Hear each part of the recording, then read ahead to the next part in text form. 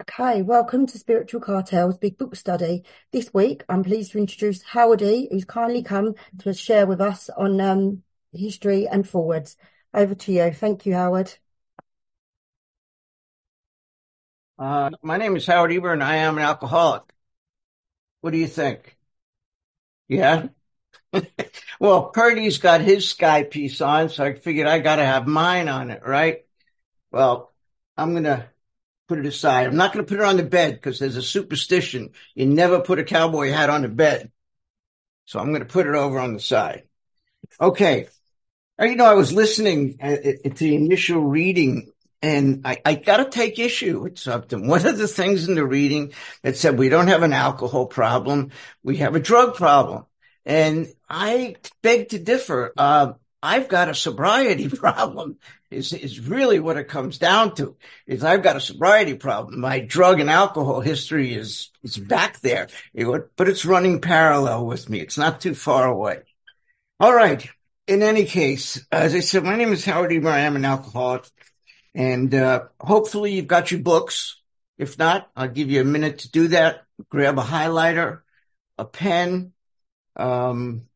If you can grab a red pen, it would be helpful in one or two places, but it's not essential.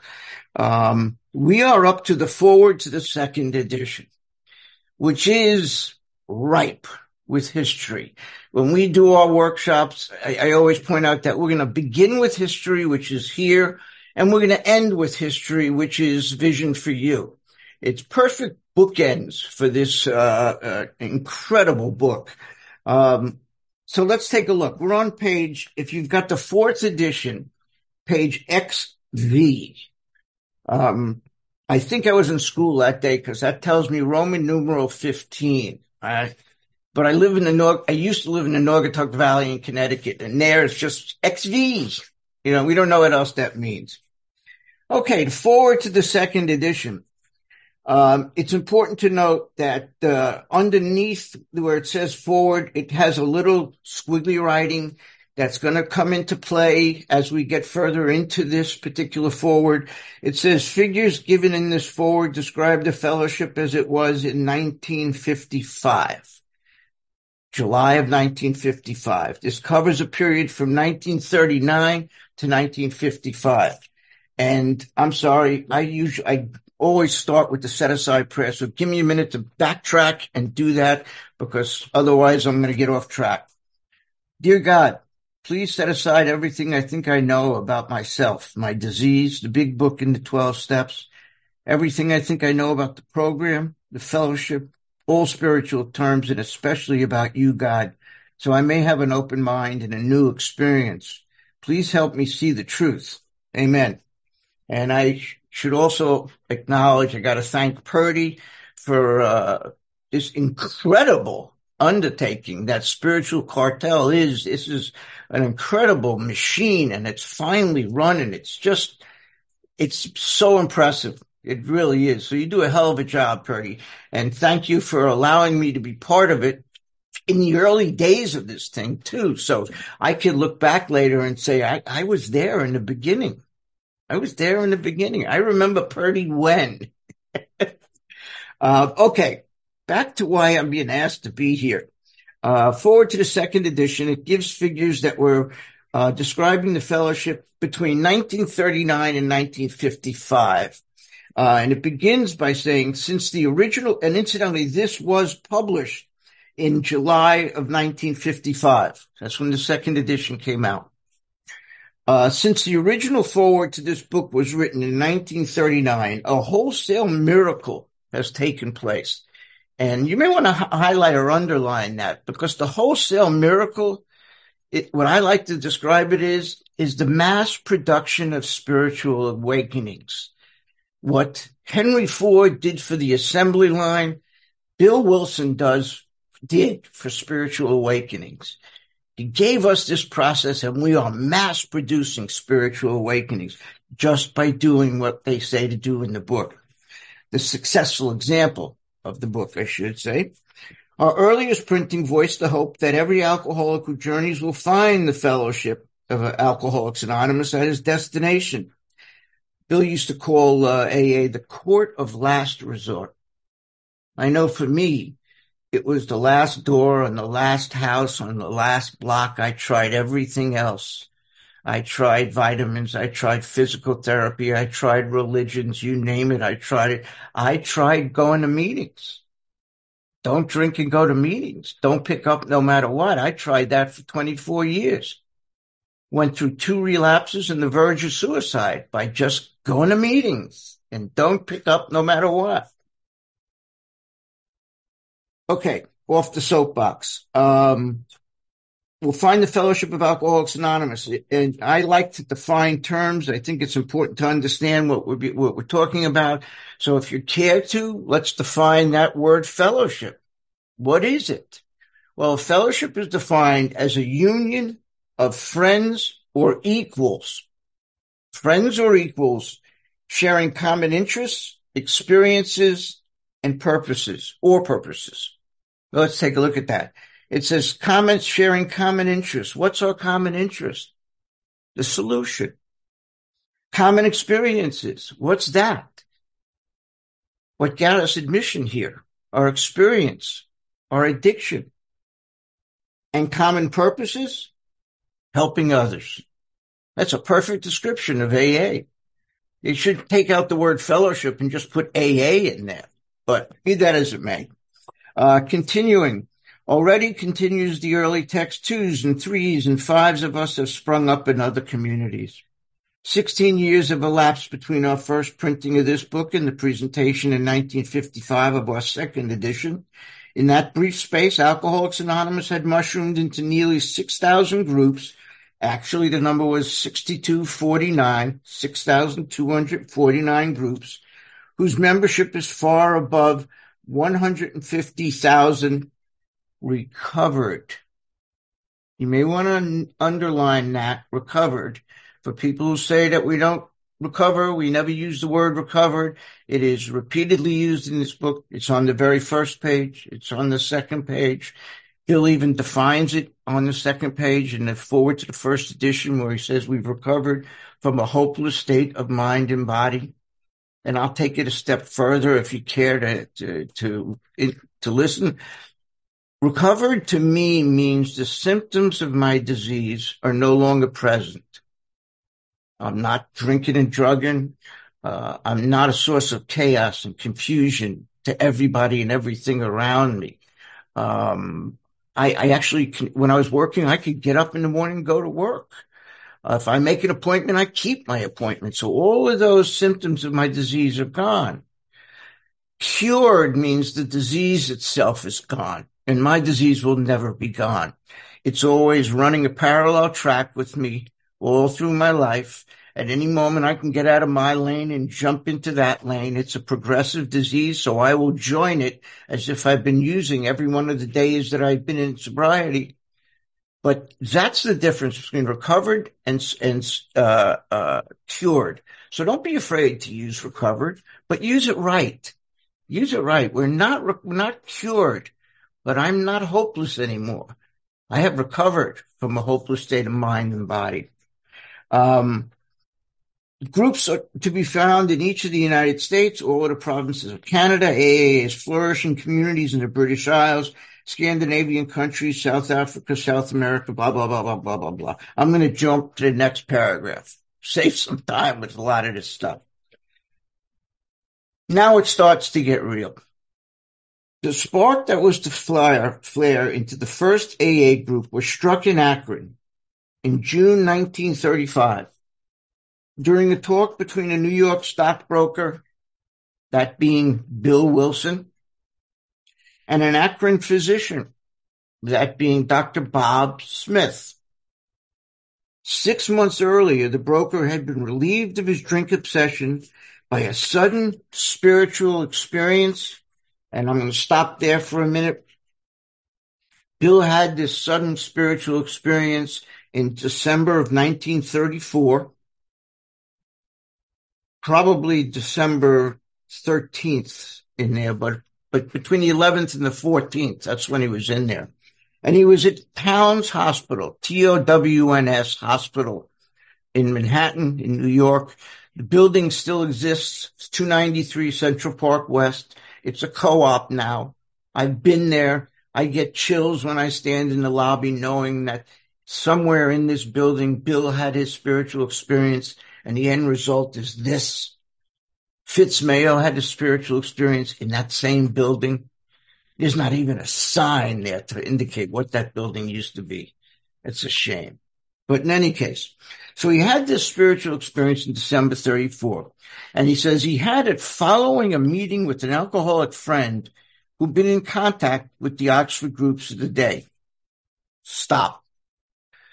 The friend's name's Ebby Thatcher, Thacher.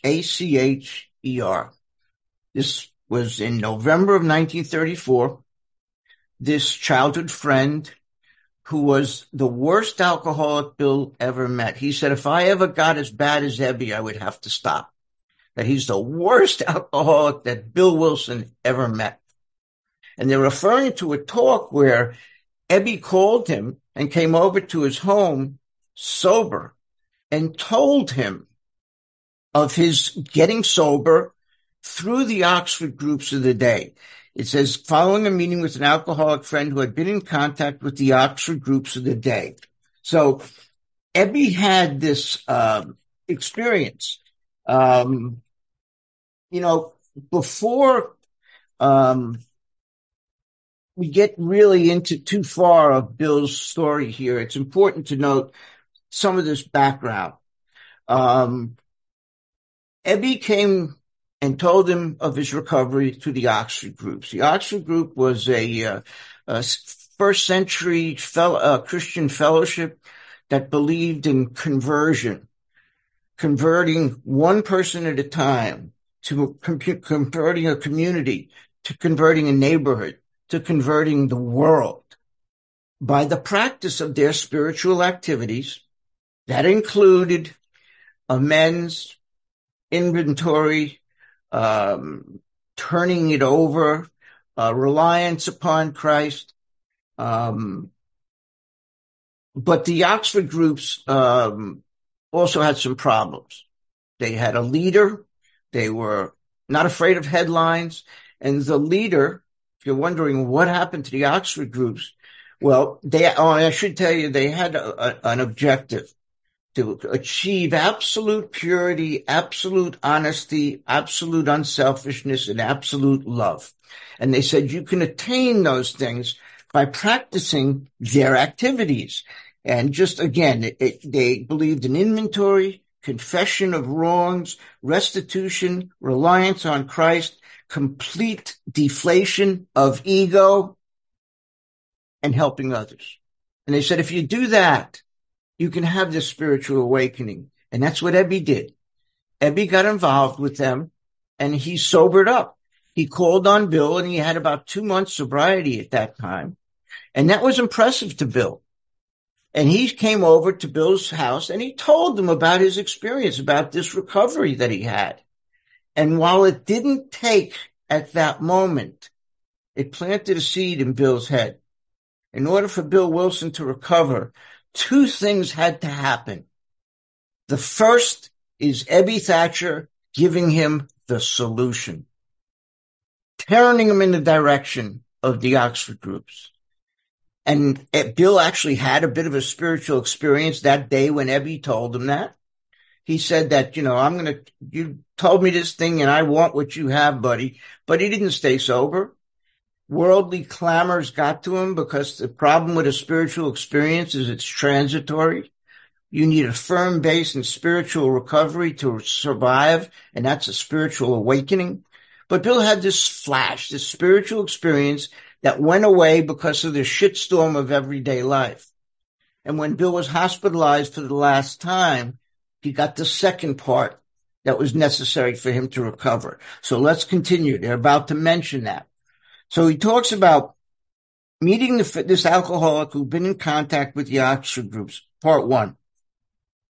He had also been helped greatly by the late William D. Silkworth, a New York specialist in alcoholism who's now accounted no less than a medical saint by AA members, and whose story of the early days of our society appears in the next page, in the next pages.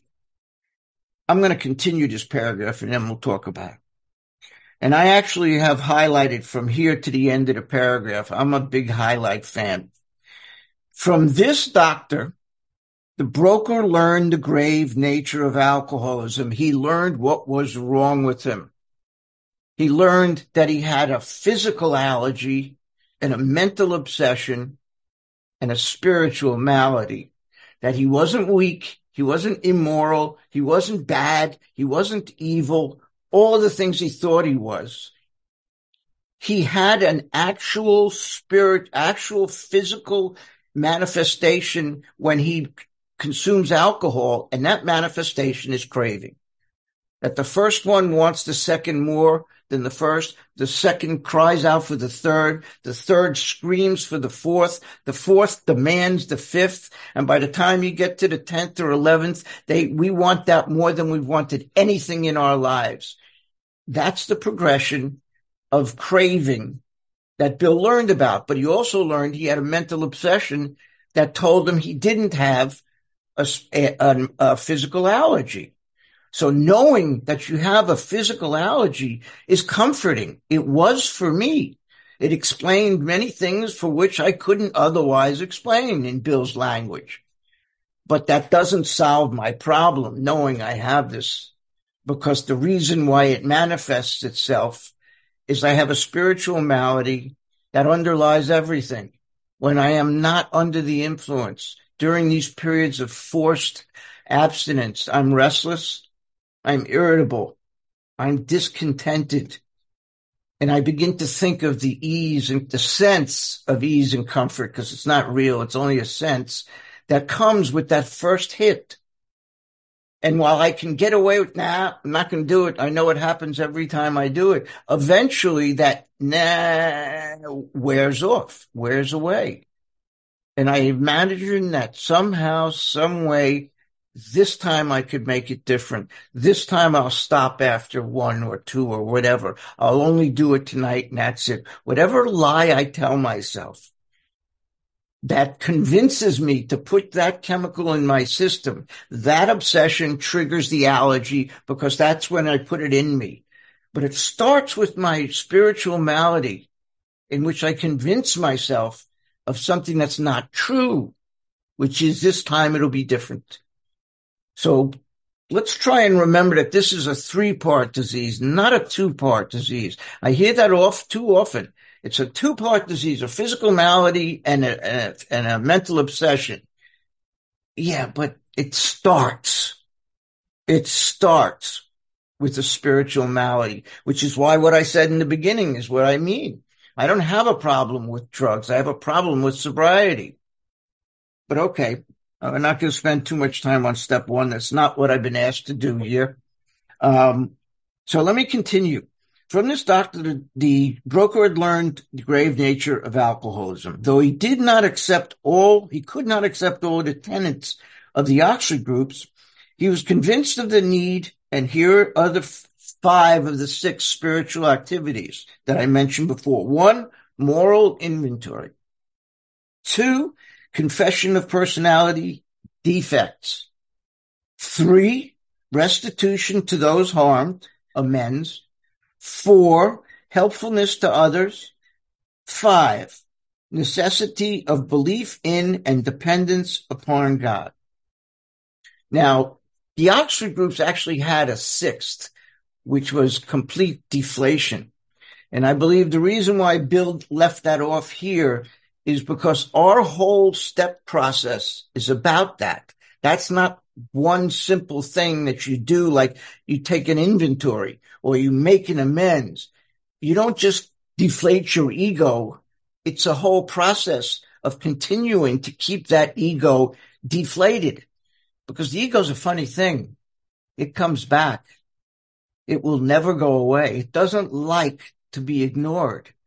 So it'll come back, and it'll come back stronger each time, and it'll sound right because it's in our own voice, but it's a lie. So those are the 6 activities of the Oxford groups. And it said that he couldn't agree with all the tenets of it or the guidelines of it. For example, like I said, they had a leader. We don't have leaders in AA. They believed in notoriety and publicity. We don't. We stay out of the limelight. We are anonymous at that level of press, radio, and film, or above the level of press, radio, and film. And their leader, a guy by the name of Frank Bookman, spelled Buchman, looks like Buckman, but it's pronounced Bookman, who created the Oxford groups.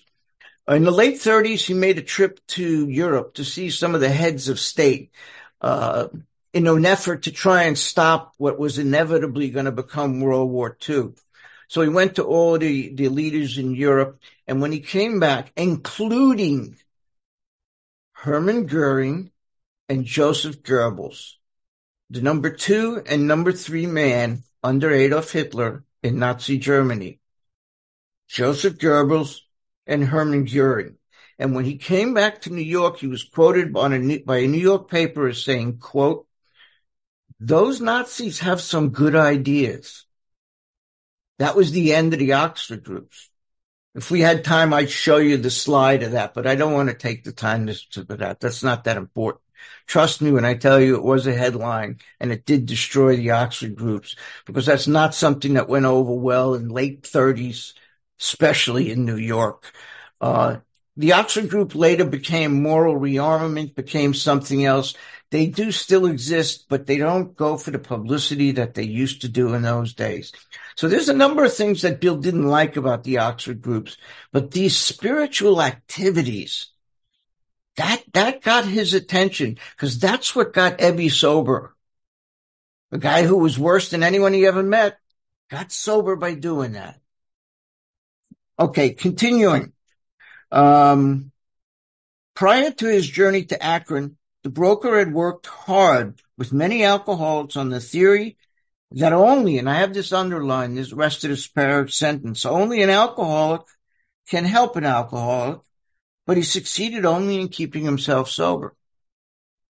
When Bill Wilson finally got sober on his 4th stay at Towns Hospital, when he had that spiritual experience, because you see, when he met Dr. Silkworth, he was told about the allergy and the obsession, but he went out and drank again and again because he didn't really have a solution.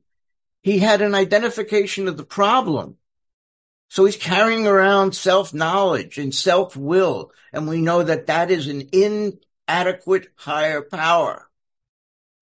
Self-will, self-control, fear. All of these things will sober us for a while. Emotional appeals, all of those things will help for a while, but they are no good in the long term. In any case, Bill didn't knew what was wrong with him, didn't have a solution until after his 3rd stay, he ran into Ebby. And by the time he got in for the 4th, that was enough. When he was in the hospital for that 4th time, he asked Ebby to come back and tell him those things that he told him that Thanksgiving dinner, or after Thanksgiving, actually. And Bill had a spiritual experience at Towns Hospital that night. And for the rest of his life, he hadn't had a drink. And there are a lot of people who say that experience Bill had was caused by the belladonna that he was taking and the other detoxification chemicals. I couldn't give a shit what might have caused it. I go on evidence. Bill entered the hospital, and by the time he died in 1971, between that time, those years, he never found it necessary to pick up another drink. That is significant. When Bill Wilson went into the hospital, he was selfish and self-centered to the maximum. If you read about Bill Wilson, you know that. His wife had 4 surgeries, 4 hospitalizations, 3 ectopic pregnancies, and Bill showed up once. This was not a guy who cared much about other people. And his first thought after he had a spiritual experience is, maybe I could take this and give this to other people, because there are alcoholics all over the world. And I think I found something that'll help them. And for the rest of his life, he worked on that. He didn't go back to Wall Street to make a fortune. he decided to devote the rest of his life to us. That is significant. So I don't care what might have triggered that spiritual experience that he had. He said that changed him, and I believe it, and the evidence supports it. So let's continue. And the reason why I'm departing here is that he believed that he was set out to work with others. And what happened was Bill was going to people on the Bowery in New York, Salvation Army, people who really hadn't asked him for help. And he's going up to alcoholics and telling them about his spiritual experience. And the drunks are telling him, get out of here. I don't want to. You got a nickel? You got a quarter? Give me something for a drink. They're not interested in hearing about his spiritual experience. So when it says here he succeeded in helping anyone but himself, that's true.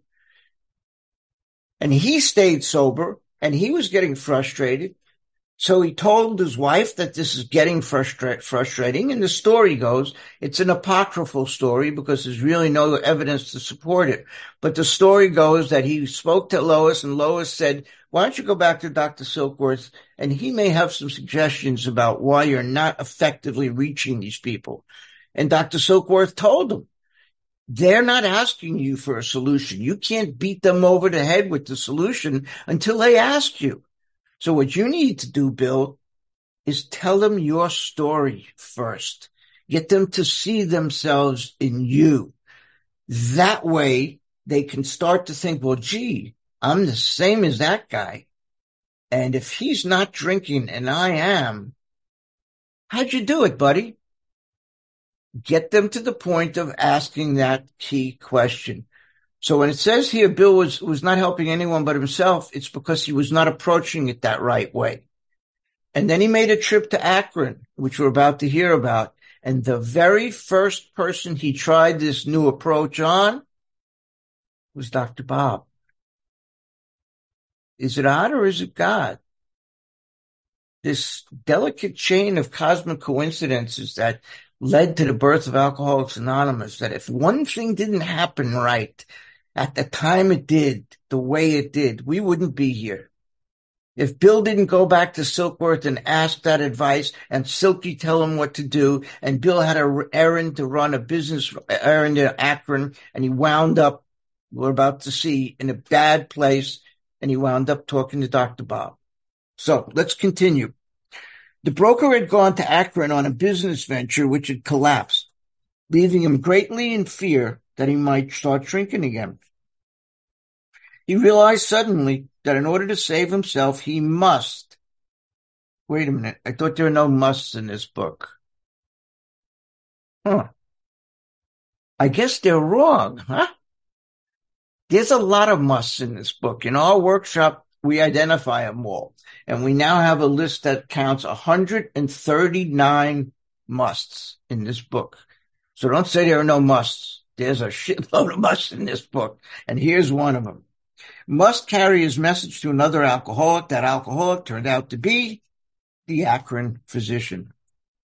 Bill had this idea for taking over a company in Akron by a proxy vote, and felt that the time was right for that he could get that to the point where him and his investors could take over this company, National Tire Company. I forget what the name was, but it's not important at this moment.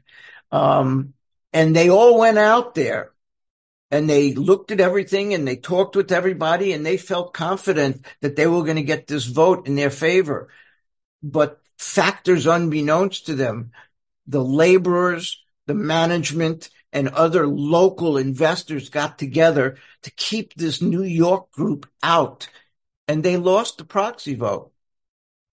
So the investors packed up and split, leaving Bill all by himself in the Mayflower Hotel in Akron, which incidentally, he didn't have enough money to even pay his hotel bill.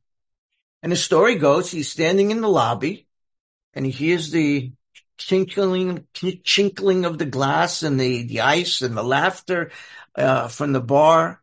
And on the other side of the lobby was a church directory and a phone booth. And what happened was Bill actually did go into the bar, but he went in to get a handful of nickels so he could make the phone call, because that's what it cost at the time. And he made a phone call.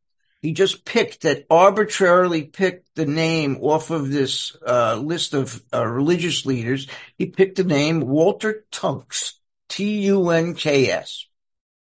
Another coincidence. Unbeknownst to Bill, Walter Tunks was the leading advocate of the Oxford groups in Akron, Ohio. Is it odd or is it God? How'd that happen? So Bill called Tunks. Tunks gave him the name of 10 people. Bill said, I'm an alcoholic from New York. I'm going to drink if I don't get to talk to another alcoholic. Can you help me? And for some reason, Walter Tunks didn't hang up on him. It's a perfectly natural response. You get a call from a stranger asking you if you got a number of a drunk, get out of here. You hang up on him. Well, he didn't. He gave him 10 names. Story goes, Bill called 9 of them without success. The 10th person on the list was the first one he reached, a guy by the name of Walter Shepherd. You know what a shepherd does? Keeps the flock moving in a particular direction, keeps the flock together. That's what Walter Shepherd did, because he gave Bill the name of somebody, Henrietta Sieberling, who he knew had a friend who was struggling with alcohol. And Bill called Henrietta and said that I'm a rum hound from New York and I got to talk to another drunk. And she said, you come over here right away. She thought it was manna from heaven, because she'd been praying for something to happen to help her friend, Dr. Smith, who had confessed at their Oxford groups that he cannot control his alcohol consumption, that he was, quote, a hopeless drunk. He confessed that to the group. And they prayed for him, and she prayed for him. And when that phone rang, she thought, okay, this is the answer to my prayer. You come over here right now. And he came over, and by the time he got there, she had already spoken to Annie Smith, Dr. Smith's wife. And apparently she's told Henrietta, look, today's Mother's Day. And Dr. Bob came home with a potted plant for me. And now that potted plant is sitting here on the table, and he's potted under the table. So I don't think this is a good time for you to come over and talk to him. But they set up an appointment for the next day. And even though when Dr. Smith sobered up and he heard about this, he was no, I'm not going to do it. I'm not going to do it. He finally gave in to 15 minutes. He said, I'll spend 15 minutes with this guy, but you better knock on that door in 15 minutes and get me out of there. And that 15 minutes turned into 6 hours. And when Dr. Bob left that room with Bill Wilson, he was a changed man.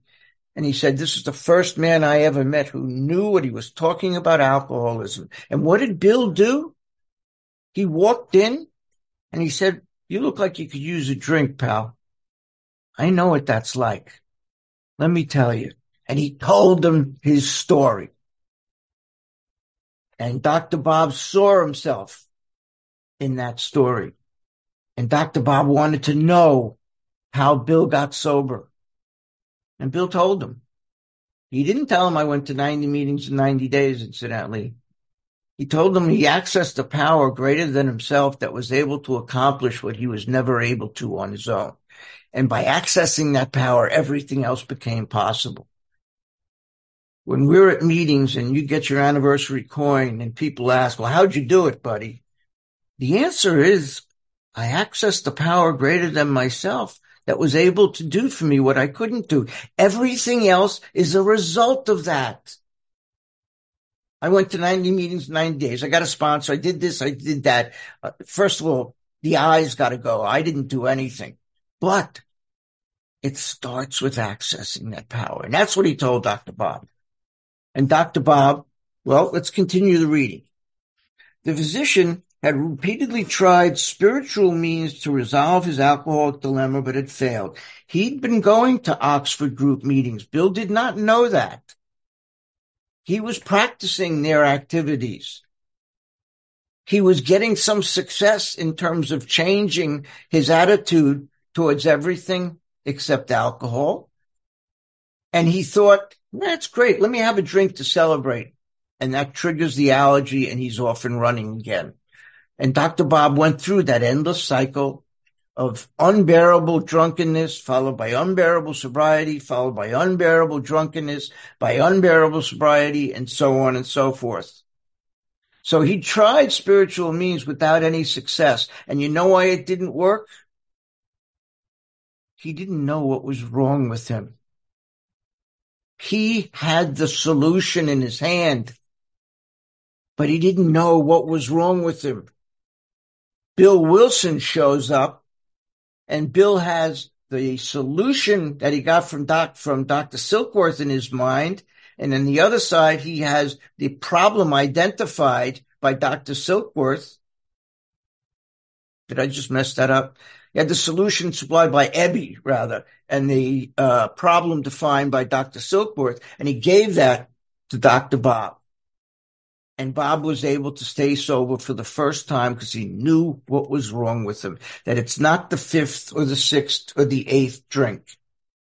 It's the first. One is too many and 1,000 never enough. And that's what Dr. Bob learned. So it says that, continuing, but when the broker gave him Dr. Silkworth's description of the problem, allergy, obsession, spiritual malady,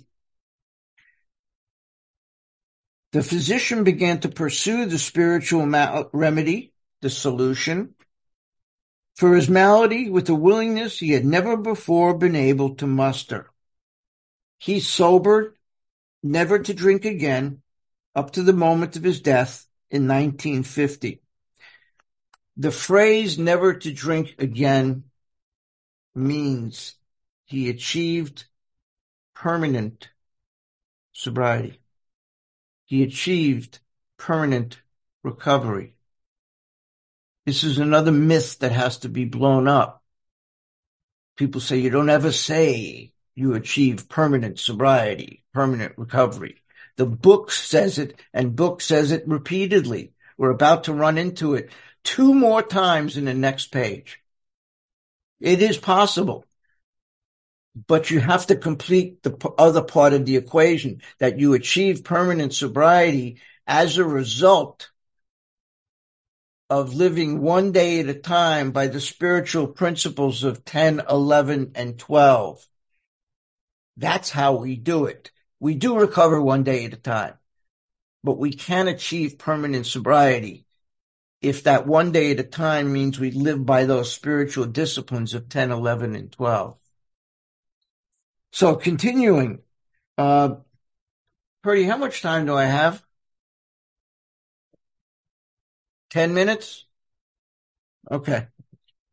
All right. Well, I'm just going to keep going. You stop me when we hit that point. All right. So he never drank until the moment of his death in 1959. In 1950, yeah. This seemed to prove that one alcoholic could affect another as no non-alcoholic can. I've got that sentence highlighted as a promise. It is what in NA is called the therapeutic value of one alcoholic or one addict helping another is without parallel. It is.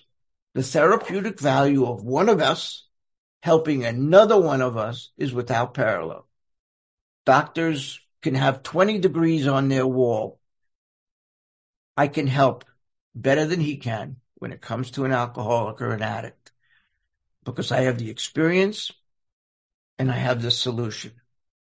There's 92 people in this room today who are more qualified than any doctor for when it comes to helping alcoholics and addicts. We are without parallel. He just said it. We can help when no one else can. And P.S., that blows up the myth of powerlessness. All through this book, we are being told that we've been given a power that nobody else has. We're not powerless. Continuing, he said, it also indicated that strenuous work, please highlight and underline that word strenuous. Strenuous work. That doesn't mean 90 meetings in 90 days. It doesn't mean going to 3 meetings a day. Strenuous work, and it's explained in the next phrase, one alcoholic with another. Please underline that. One-on-one, face-to-face, nose-to-nose, eye-to-eye. And thank God for Zoom, because we can do that in a moment's notice. I don't have to set up a time to meet someone at the diner and to go. No, just log on. I have about a dozen sponsees that live in Great Britain, Ireland, Australia. I've never met them personally, but because of Zoom, they've had their spiritual awakenings, and I got to see it. So the therapeutic value, again, strenuous work, one alcoholic with another, was vital. Underline vital, please. Vital means life supporting. Your lungs are not vital organs. You could live without one of them. Kidney is not a vital organ. You got 2 of them. Your heart is considered a vital organ. The only one, you can't live without it. It is vital. I have managed to live most of my life without using my brain, but technically it is a vital organ. I just didn't use it very much. Let me repeat this whole phrase so the last few words will have more impact.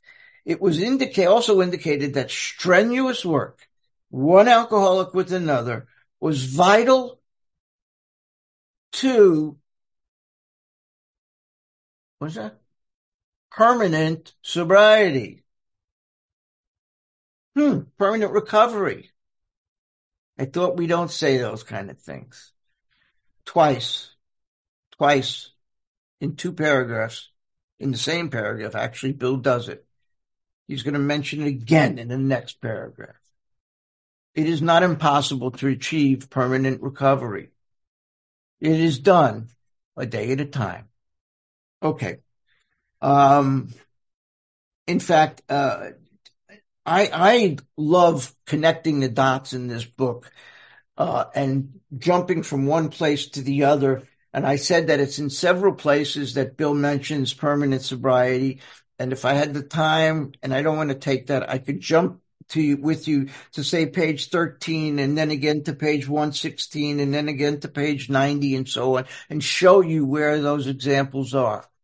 Come to the workshop on Sunday nights, and we take the time and do it there. I just don't have the time to do it now.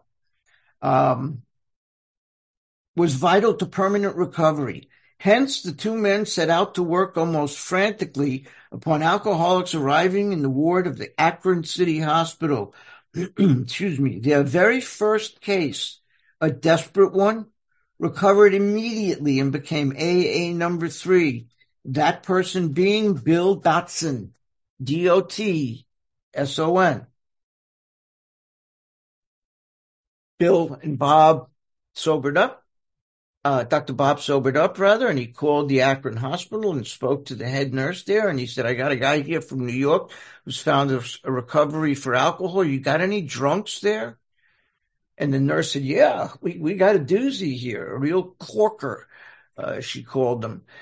He's already punched out 2 nurses. We got him strapped down in bed. He's been in and out of here plenty of times. Dr. Bob said, put him into a separate room. We're on our way down. And they wheeled this guy, Bill Dotson, into actually a closet. It was a storage room, and cleared out all of the stuff. And that's where Dr. Bob and Bill paid a visit on him and sobered him up. And his story is in the book right after Dr. Bob's AA number 3. His story was in the 1st edition. It's still in the 4th edition, right after Dr. Bob's nightmare. It's required reading as far as I'm concerned in the stories. You got to read Dr. Bob's Nightmare. You got to read AA number 3, and you've got to read Our Southern Friend. But That's not what I'm here for. Recovered immediately and became AA number 3. Oh, here it is again. He never had another drink. Permanent sobriety. 3 times in 2 paragraphs. This work at Akron continued to the summer of 1935. There were many failures, but there was an occasional heartening success. When the broker returned to New York 3 months later, you may want to write that in, he stayed in Akron for 3 months, working with Dr. Bob to help drunks. When the broker returned to New York in the fall of 1935, the first AA group had actually been formed, though no one realized it at the time. The first AA group that they're referring to is in Akron, a group of alcoholics within the Oxford group were meeting privately in Dr. Bob's home, and they were called the Drunk Squad of AA. The Drunk Squad of Oxford group. That's not an official title. It's just the way that they were referred to. And I have written in the margin next to this because I like to keep account. And when I suggested you have a red pen, here's why. When the broker returned to New York 3 months later in the fall of 1935, the first AA group had actually been formed. So in the margin next to that, I've written the number 4. We have 4 members of Alcoholics Anonymous. When Bill returned to New York in the fall of 1935, there were 4 alcoholic recoveries. Bill Wilson, Dr. Bob, Bill Dotson, and a gentleman by the name of Ernie Galbraith, Galbraith. Ernie's story was in the first edition, was dropped because he drank again. Ernie he married Dr. Bob's daughter against Dr. Bob's wishes.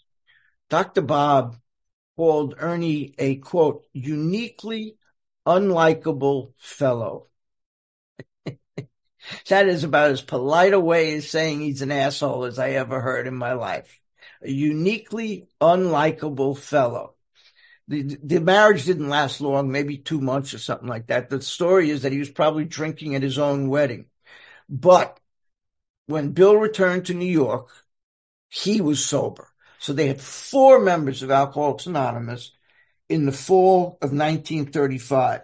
And as we go through the rest of this forward to the second edition, we're going to keep adding into that column. So far, we started with 4. Do I have time for the next paragraph? Go for it. Okay. A second small group promptly took shape at New York, to be followed in 1937 with the start of a third in Cleveland. That third group in Cleveland was started by a guy by the name of Clarence Snyder. His story was called The Home Brewmaster. He found himself on the wrong side of several arguments with Bill Wilson, so his story was deleted from the 4th edition. For my money, Clarence Snyder is one of our founders. Absolutely one of our founders. A lot of the things that we take for granted today, like the concept of sponsorship, Clarence's idea. The notion of rotation within groups, Clarence's idea. The notion of communication with groups through a district lead, the district that coordinated things between them. All Clarence's idea. I can go on and on. If you're interested, there's a book called How It Worked, Worked.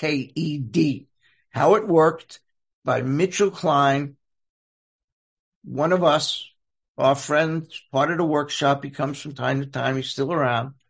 This book is phenomenal. It tells Clarence's story, and it tells the things that he introduced to AA.